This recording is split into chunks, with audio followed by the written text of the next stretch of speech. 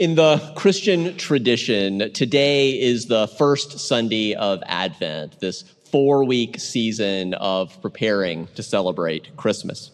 Advent is derived from the Latin word for coming or arrival.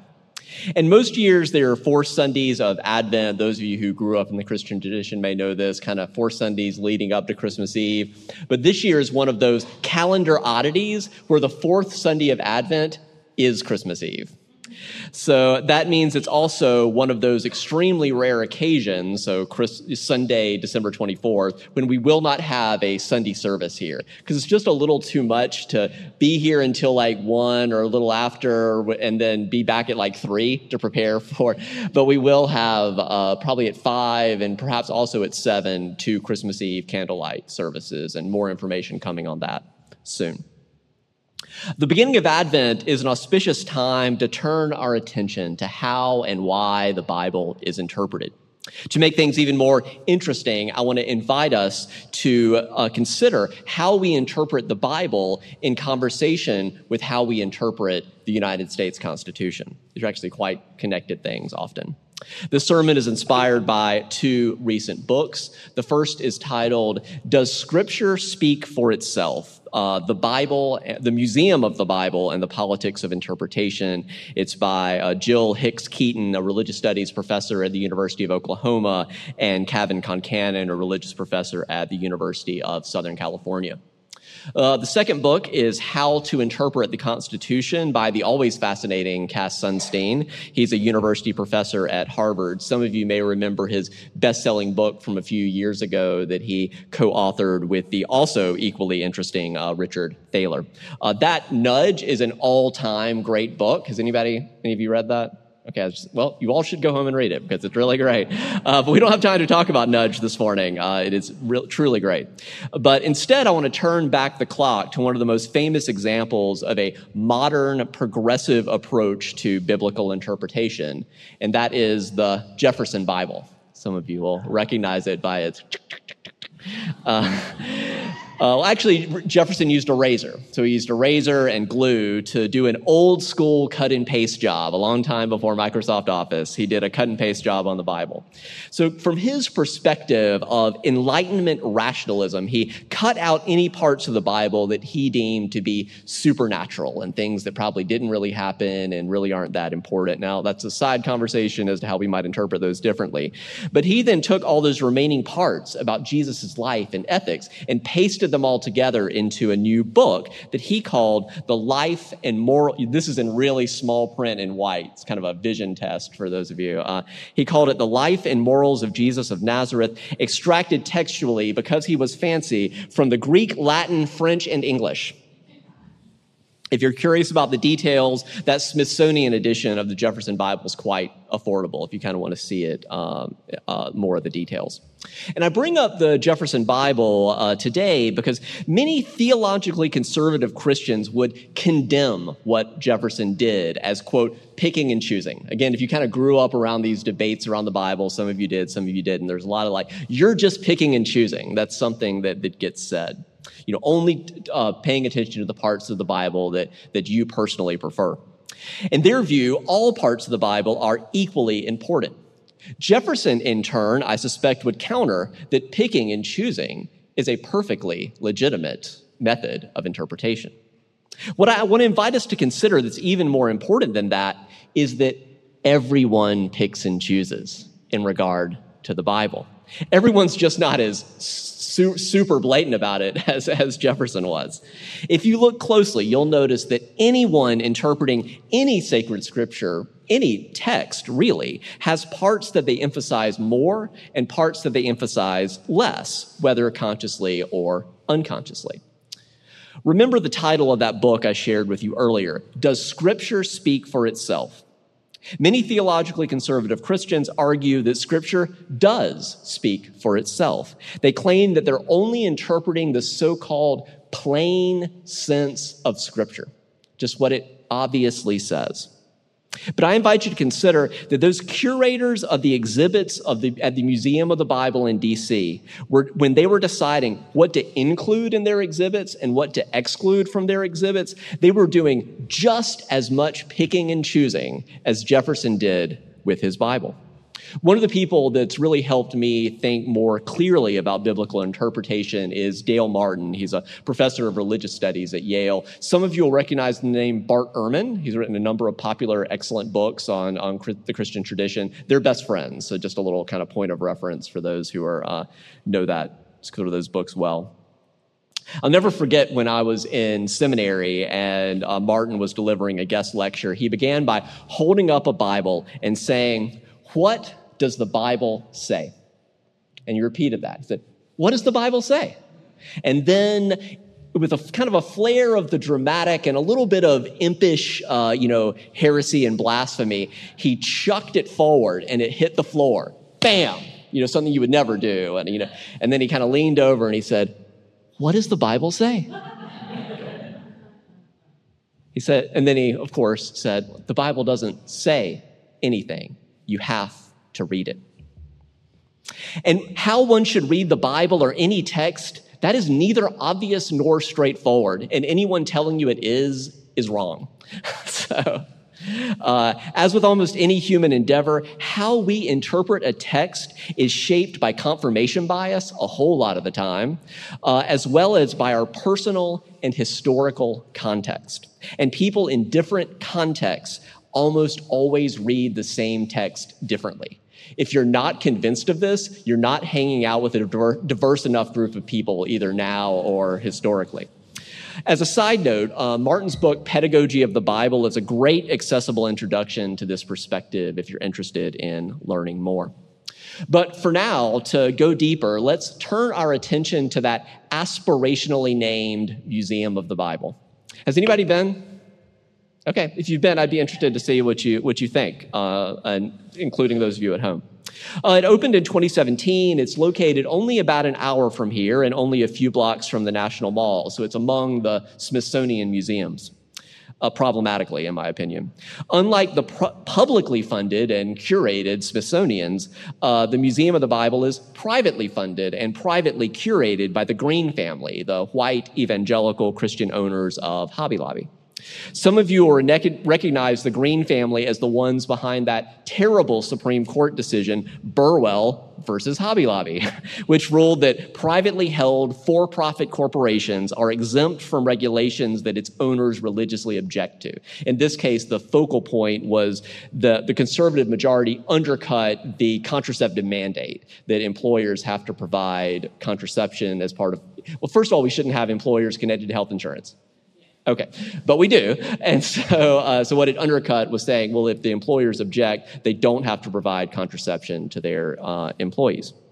When you see that the funders of the Museum of the Bible are also behind that infamous Supreme Court case of imposing an employer's conservative religiosity on their employees, you can begin to appreciate why I want to address both biblical interpretation and constitutional interpretation. There are many other related reasons, but in this one case, the connections are quite blatant and obvious. The Green family has a combined personal net worth of $7 billion.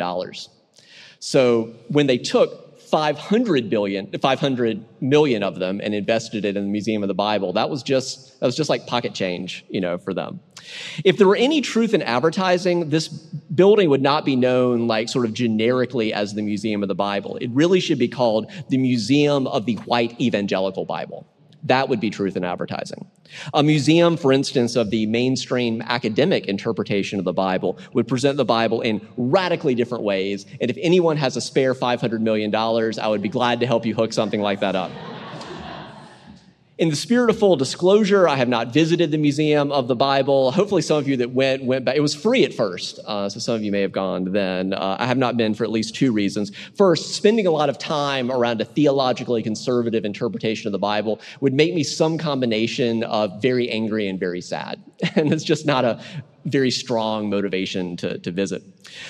Second, admission tickets are now $30 the last time I checked, and I'm not giving the Green family 1 red cent. So the book I showed you earlier is, however, the second full volume that I've read about the Museum of the Bible, as well as some articles. So I feel like I've done my research, I've done my due diligence to have an opinion about it. I will show you a few photos, though, because it is fancy.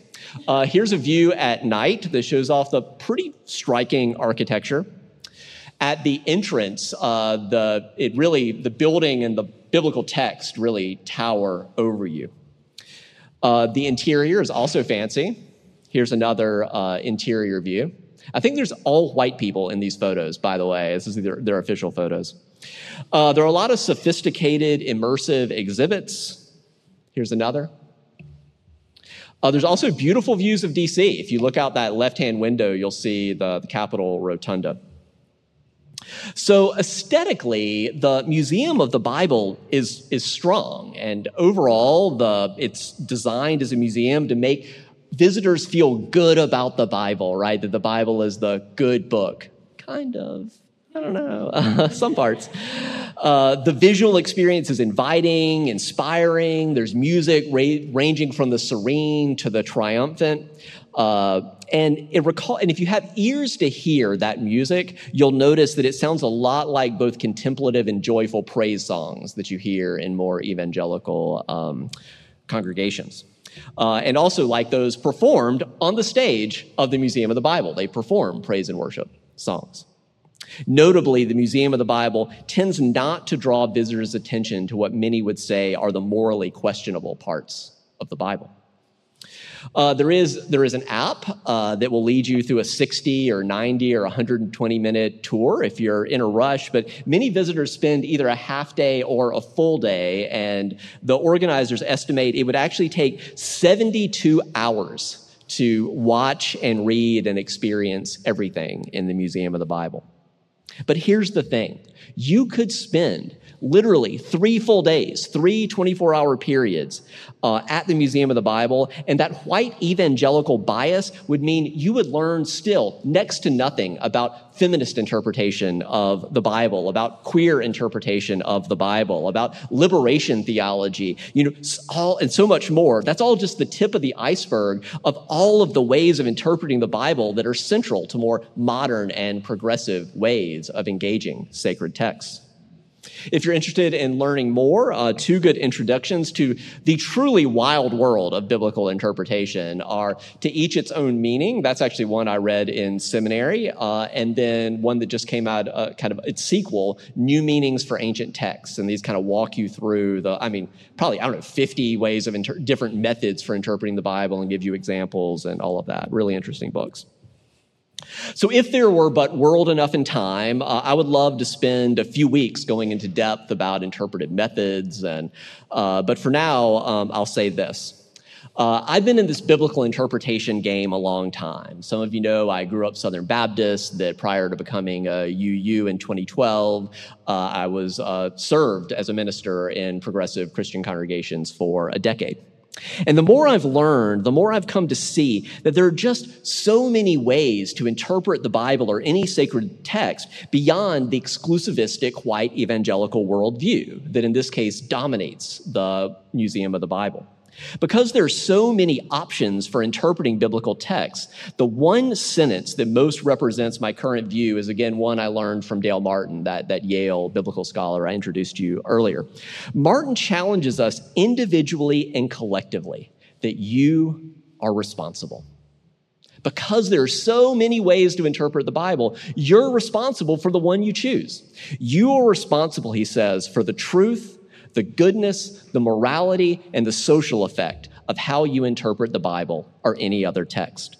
To explain further, he likes to joke that texts don't mean, people mean with texts. In other words, texts don't have meaning in and of themselves. Texts don't mean. Instead, we co-create meaning as we read texts within a context. We co-create, so when he says that texts don't mean, people mean with text, he means we create meaning with text, but notice there's a pun there, right? We're also mean to each other with texts, right? Texts don't mean, people mean with texts. Because we, the reader, again, have choices about how we co-create meaning with a text within a given context, that's why Martin believes, again, that you are responsible for the truth, goodness, morality, and social effect of how you interpret the Bible or any other text.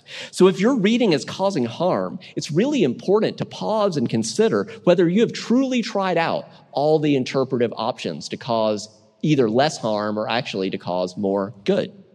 In light of all that we know in the 21st century, it's just increasingly difficult to make the case that the Bible made me do it. That's kind of the other side of you're responsible. I'm not responsible. The Bible made me do it.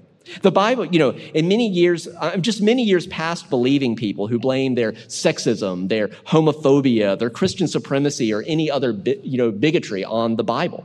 You just need to learn to interpret better. You need to interpret more generously, more wisely, more lovingly.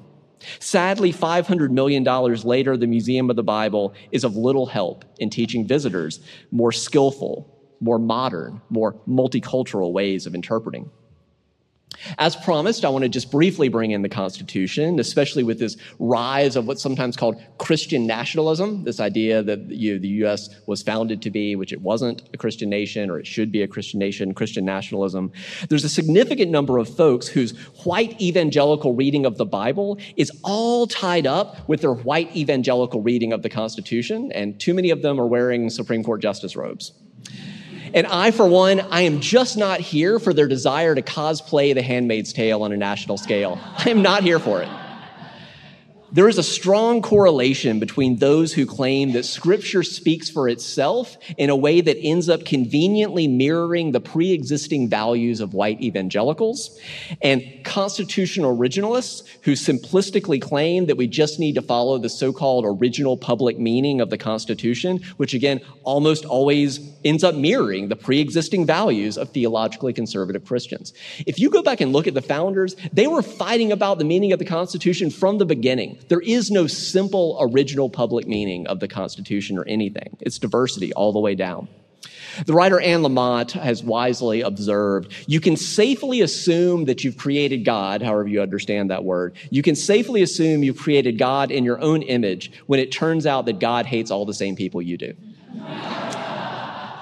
That's not about sinners in the hands of an angry God. That's about God in the hands of angry sinners, right?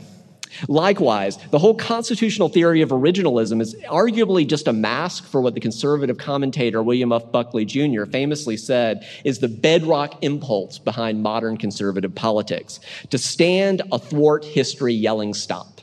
He's saying that's what we're really all about. Now, sometimes, don't get me wrong, there is conservative politics in the sort of best sense of the word. I think of like Wendell Berry and like conserving beautiful things and traditions. But other times, conservatism, if we say that quiet part out loud about what Buckley means when he says we're trying to stand athwart history, yelling stop, what that really means is all you women stop wanting equal pay for equal work. And all you people of color stop wanting to dismantle white privilege. And all you gay, lesbian, bisexual, and transgender folks, stop wanting equal marriage rights. All you environmentalists, stop wanting us to care about science that wasn't known about, when the Constitution was written. Well, guess what?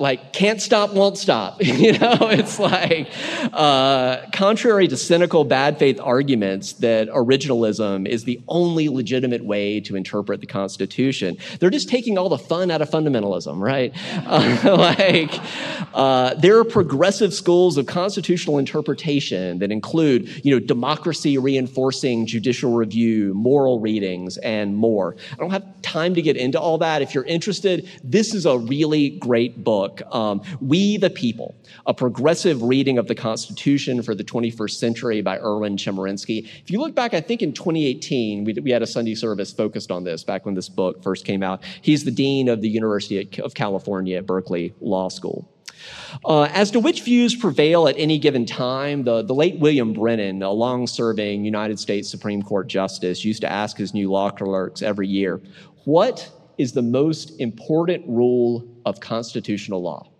What is the one most important rule of constitutional law? He'd watch them fumble around with the wrong answers for a while, and they would hold out one hand with 5 fingers outstretched. He said, the most important rule is 5, because that's how many votes you need for a majority on a 9-vote court. I know I hate to be all Nietzsche, like, will to power, but in our current system, which needs to be changed, that's another sermon, 5 votes means that one side's interpretation is at least temporarily the law of the land, even if it won by merely 1 vote against the strong dissent of 4 equally smart justices. And that's the tell, right? All those justices, they're all wicked smart, right? So when you have like a 5-4 decision, it's not like they just happen to have 1 more vote. It's not about who's smarter, right? They're both using interpretive strategies. So where does that leave us? Well, to me, one takeaway is for progressives to at least be forthright and clear and unapologetic, that there are open-hearted and open-minded ways of interpreting every text. We don't have to grant originalists the plain sense of meaning. Don't let conservatives outline the playing field for you. There are other ways of playing the game, from the Bible to the Constitution, any other sacred scripture. For we UUs, I think that looks like interpreting texts in ways that reflect our UU values. Many of you have seen this graphic that may be, there's an interpretive piece of text, that may be replacing our principles and sources as soon as June, and we'll see how General Assembly goes. But what I think this graphic shows us is it means seeking methods of interpreting text, the Bible, the Constitution, what have you, in ways that increase justice, that increase interdependence, that increase equity and transformation and pluralism and generosity, and most centrally, love. The road to turn our dreams into deeds, to build the more multicultural world, the beloved community that we dream about, that will not be a short one. But I urge us to remember the successes of the past, which were often hard-won. The civil rights movement, the women's rights movement, the LGBT rights movement, the disability rights movement, the environmentalist movement, and so much more. Those all remind us that we can do hard things, because they have been done in the past and we can do them again. And I'm grateful to be on that journey with all of you. Please rise in body or spirit. Let's sing together, holding this in our heart. Hymn 1017 in your teal hymnal, Building a New Way.